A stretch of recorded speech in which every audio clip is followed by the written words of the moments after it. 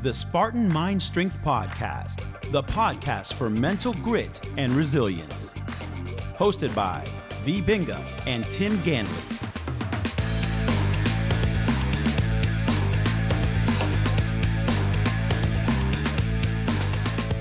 Hello, this is Tim. And this is V. And we welcome you to another episode of the Spartan Mind Strength Podcast.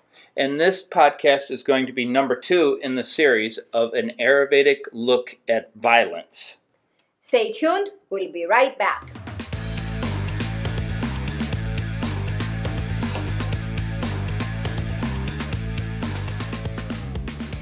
And so last week we talked about Tim Larkin's book, When Violence is the Answer, because he's going into a concept of literally when you need to use violence, that's the only answer. Yes. And I know that Ayurveda talks a lot about it, and I know that we've talked a lot about how Ayurveda can look at everything. Yes. And from anywhere from how to run a business, to how to be healthy, to how to be sick. Yeah. So can you how not to be sick. Also how to be sick. That's true. Yeah. So when we look at violence, and we've been listening to his book, what does Ayurveda say about his book? Okay, what the real Ayurveda says or what commodity Ayurveda says? I would like to know what real Ayurveda says, and we'll discuss commodity Ayurveda later on. Real Ayurveda says that no matter what you look at in life, you have to keep a dynamic balance. And of course, you have to know your context, right? So you are looking at a dynamic balance within that context. So the context here is... It's protection. Protection. It's safety. Right? It's knowing what to do. Or actually, I want to first start off with the knowing how to be aware of your surroundings compared to not knowing how to be aware. And we see it all the time. I would like to backtrack. Okay, go ahead. I would like to backtrack on that and say, okay, the topic is when violence is the answer, right? Okay, yes. So Ayurveda says, what is the term here? The main term is violence, right? Okay. When violence is the answer. Well, what is your context, right? Yes. And that's where the key is. So the context is self-protection. Okay. And now we go from there. Okay, so self-protection is the Yes. context. And so violence is not the answer when you're at a bar. Exactly. And you're trying to pick a fight. Exactly. Or somebody's trying to pick a fight with you to show aggression. Yeah. Violence is not the answer when you're driving down the street and somebody flips you off. Exactly. Violence is not the answer when you are walking your dog and somebody yells at you because your dog peed on their tree. Absolutely. So violence is not the answer for a lot of times. Exactly. Actually, almost all the time. Exactly. And Ayurveda actually speaks that. It doesn't talk about, go out and hurt people. No. So, but what we're talking about here is when violence is the answer. And when violence is the answer is literally when nothing else can save you or someone else. Absolutely. Absolutely. And that's what Ayurveda says. So when violence is the answer, you have to know as much about it as possible. You have to be able to recognize when violence is the only answer and use that tool to the best of your ability. Ayurveda says knowledge, awareness, and knowledge. And I like how you use the word tool. Violence Yes. is a tool. So I've been told throughout my time in law enforcement that I don't want to hurt someone. And I understand that. I don't want to hurt somebody. And why should I train to hurt people? I'm never going to have to. Well, if you want to look at that, violence being the tool, also a fire extinguisher. I Yes. never want our house to catch on fire, but we keep fire extinguishers. Yes. We check our sprinkler system. Yes. But that doesn't mean that we want to have a fire. Mhm. It means that we're being prepared in case a fire happens. We have a system of where we're going to go if the fire happens. Exactly. Along with that, same with car insurance. Yes. I don't ever want to get into an accident, but we have car insurance. Mhm. We wear a seatbelt Mhm. because if we do get into an accident, we're more protected. Mhm. So if you look at it in the way of it's just a tool, just like a fire extinguisher is, knowing how to protect ourselves is a tool that we should have for our everyday living. Exactly. It's like things happen, right? And just like we accept that things catch on fire, just like we accept that accidents happen on the road and all that stuff, we also need to accept, even though we don't like it, that there are bad guys who do terrible things. Yeah. It's a fact of life. Yep. We wear life jackets when we're on paddleboards Yeah. or kayaking. Exactly. We wear leashes. Yep, to keep ourselves attached to the paddleboard. So there's always some type of safety. Mhm. Now, I don't want any of those things ever to happen where someone dies.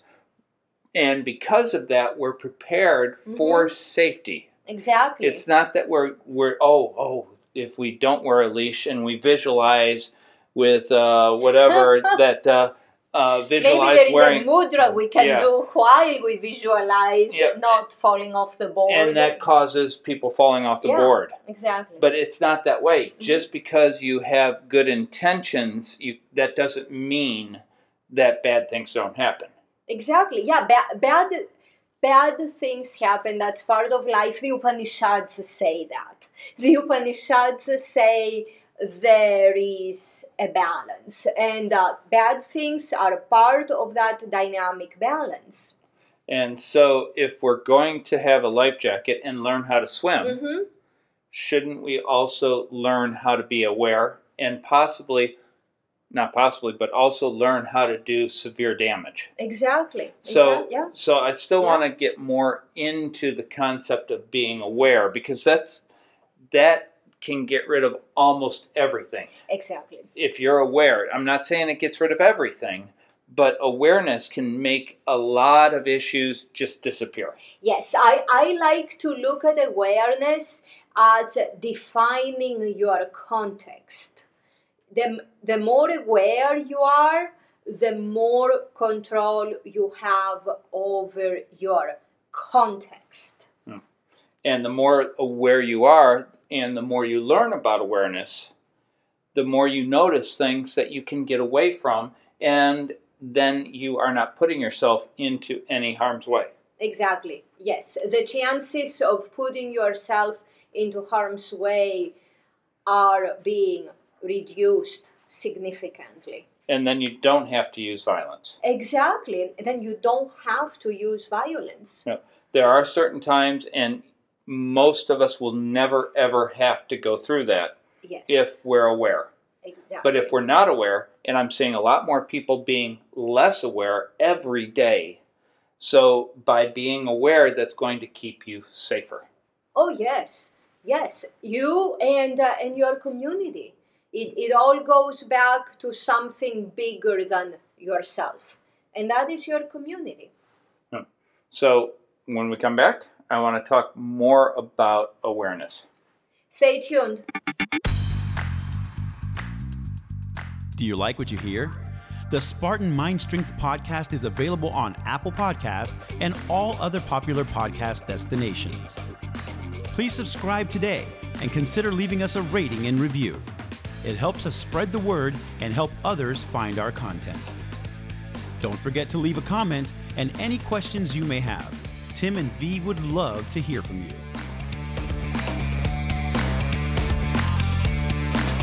So in Tim Larkin's book, the second chapter is more about creating a mindset of being able to use violence. Yeah. Now, with that, though, he also talks a little bit about awareness And that's where I sort of want to go first with Ayurveda. And awareness is about having situational awareness, knowing Yes. what's going on around you. Yes. And in today's world, with everybody on the phone, I would say that 90% of the people that walk by our studio are not looking at people. They're looking down. I see people run into trees. I see people trip over rocks. I see people walk into bicycles on actually even people walking into the wall of the studio Yeah. because they're not looking up. Yeah. So that's not being aware of your surroundings. No, the headphones and the devices are taking completely away two of your major senses, right? Yeah, and that would be cloudiness, right? That would be the cloudy. That would be the cloudy, like cloudiness overload, if there is a word. Is there a word? I don't know, but cloudiness overload. So we'll just make one. I think they understand the picture. It's of two of our senses, right? And has this using iPads, using phones, using earbuds, and losing our ability to see around us? Is there anything that Ayurveda would say dramatically about that besides it just being it's losing our cloudiness? It's having more cloudiness, losing our clarity, right? Yeah. Also, Ayurveda says that you are not processing any new information, which means you are not be able to distinguish when the dynamic balance is starting to be lost. Mm-hmm. Because we constantly process information, right? We constantly receive input through our senses about our environment, and we constantly make decisions based on that sensory input. But by not having that sensory input or having distorted sensory input, we cannot make accurate decisions based on the dynamic balance. No. So we can't tell when the dynamic balance is being distorted.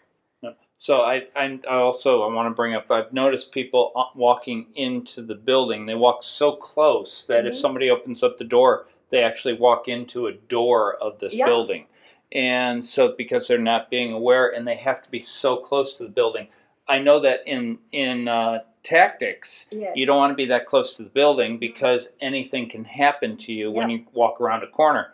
You're no longer cutting the pie, which is a tactical term of being able to see what's around the corner before you actually go around the corner. And I'm not saying that we have to be militant, but we do have to be aware. Exactly. So I would say 80% of the people walk so close to the building wall and doors, and I don't know if they are doing that because it makes them feel safer, and that's false sense of security, right? Or they are doing it just because they are completely unaware of everything. So either way, that's not natural, and that's not safe. And I don't think us as being humans, that's how we were being raised. No, I believe we are starting to become more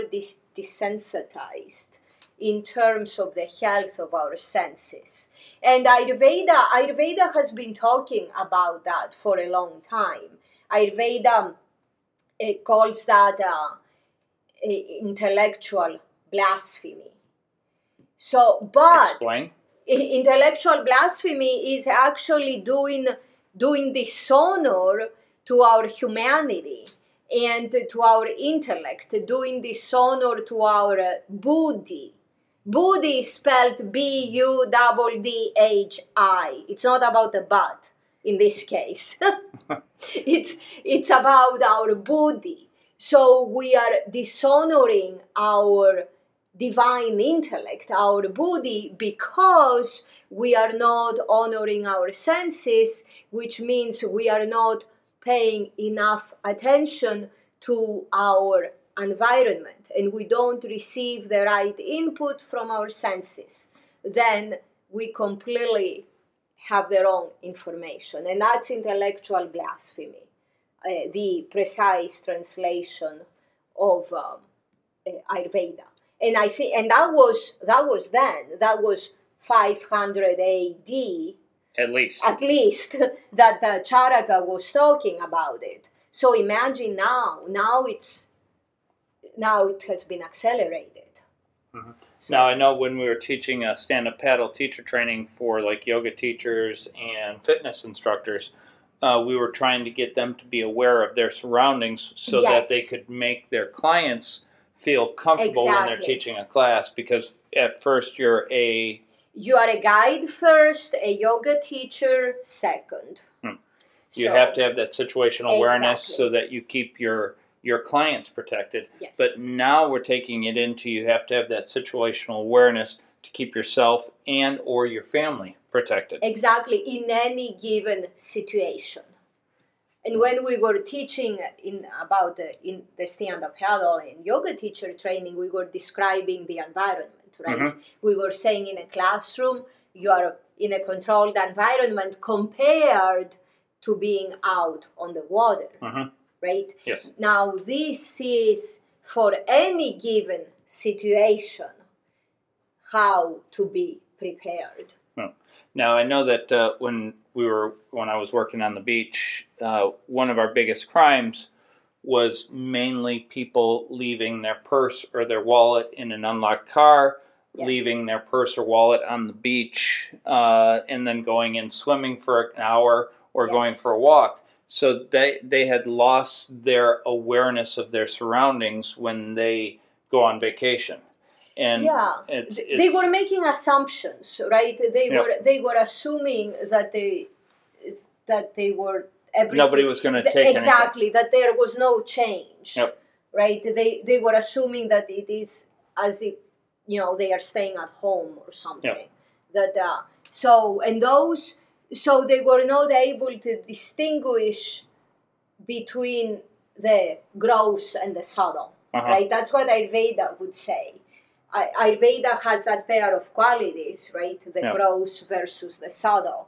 So they had no concept of the subtleties that exist in different environments. So I'm seeing that in today now that most people are almost on vacation mode, walking down the street all the time. So they're losing that edge that they had. Yeah, they're walking with their backpacks completely unzipped.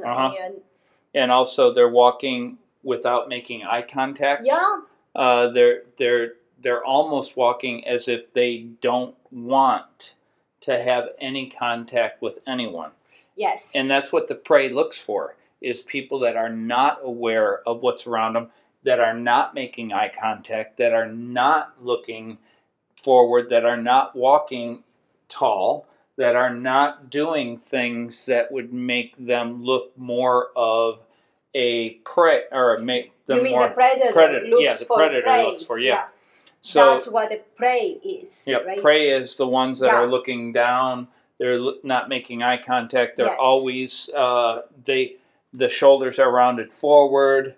They're maybe shuffling their feet. Mm-hmm. They're doing things that make them weaker. Yes. And I know in easier to target. Yep.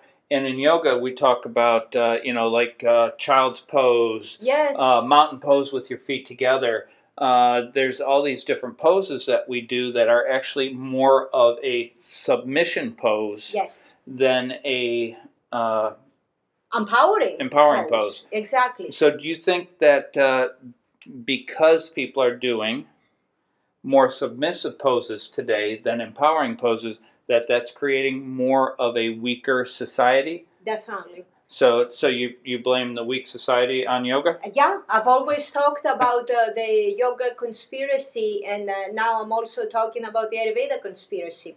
So, hey, you can call me a conspiracy theorist, but when it comes to yoga and Ayurveda, I've seen it firsthand, I've lived it. So I am extremely qualified to talk about the yoga and Ayurveda conspiracy. You want me to elaborate on it? Sure, go ahead. No. So, but if we can turn that around to some degree, where you're not doing, and I know that a lot of the yoga people, and because I've heard it so many times, will we should always see things as peace. Exactly. They'll tell you, yes, leave your wallet there, and the people are good, and this, and nothing bad will happen to you if you don't talk about it, or if you don't think about it. That whole positive affirmation and positive visualization and all that crap. Yeah, And let's make you weaker. Yep, and positive affirmation and stuff is good, but you can't use it for everything. Positive affirmation is good only if you are strong enough to take care of yourself and your community when the shit hits the fan. And otherwise, positive affirmations don't work. And a positive affirmation is just half the story. They are ignoring the dynamic balance of the universe and of existence. That's why the Upanishads talk about the gods, talk about the demons, talk about the humans. There is not just one side to the story.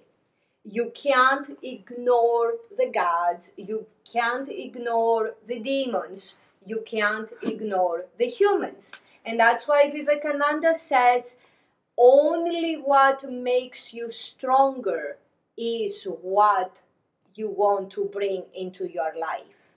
Anything that weakens you, anything that makes you too soft, anything that takes the power away from you, anything that makes you blind to the world, you want to eliminate. So yes, positive affirmations are just one part of life. But you still got to do the rest. But you still have to do the rest. But the rest is harder. The rest is harder if you don't want to be uncomfortable. If you're so soft, so weak, so fragile, so cloudy, that something like there is evil and it can happen, and what are you going to do about it?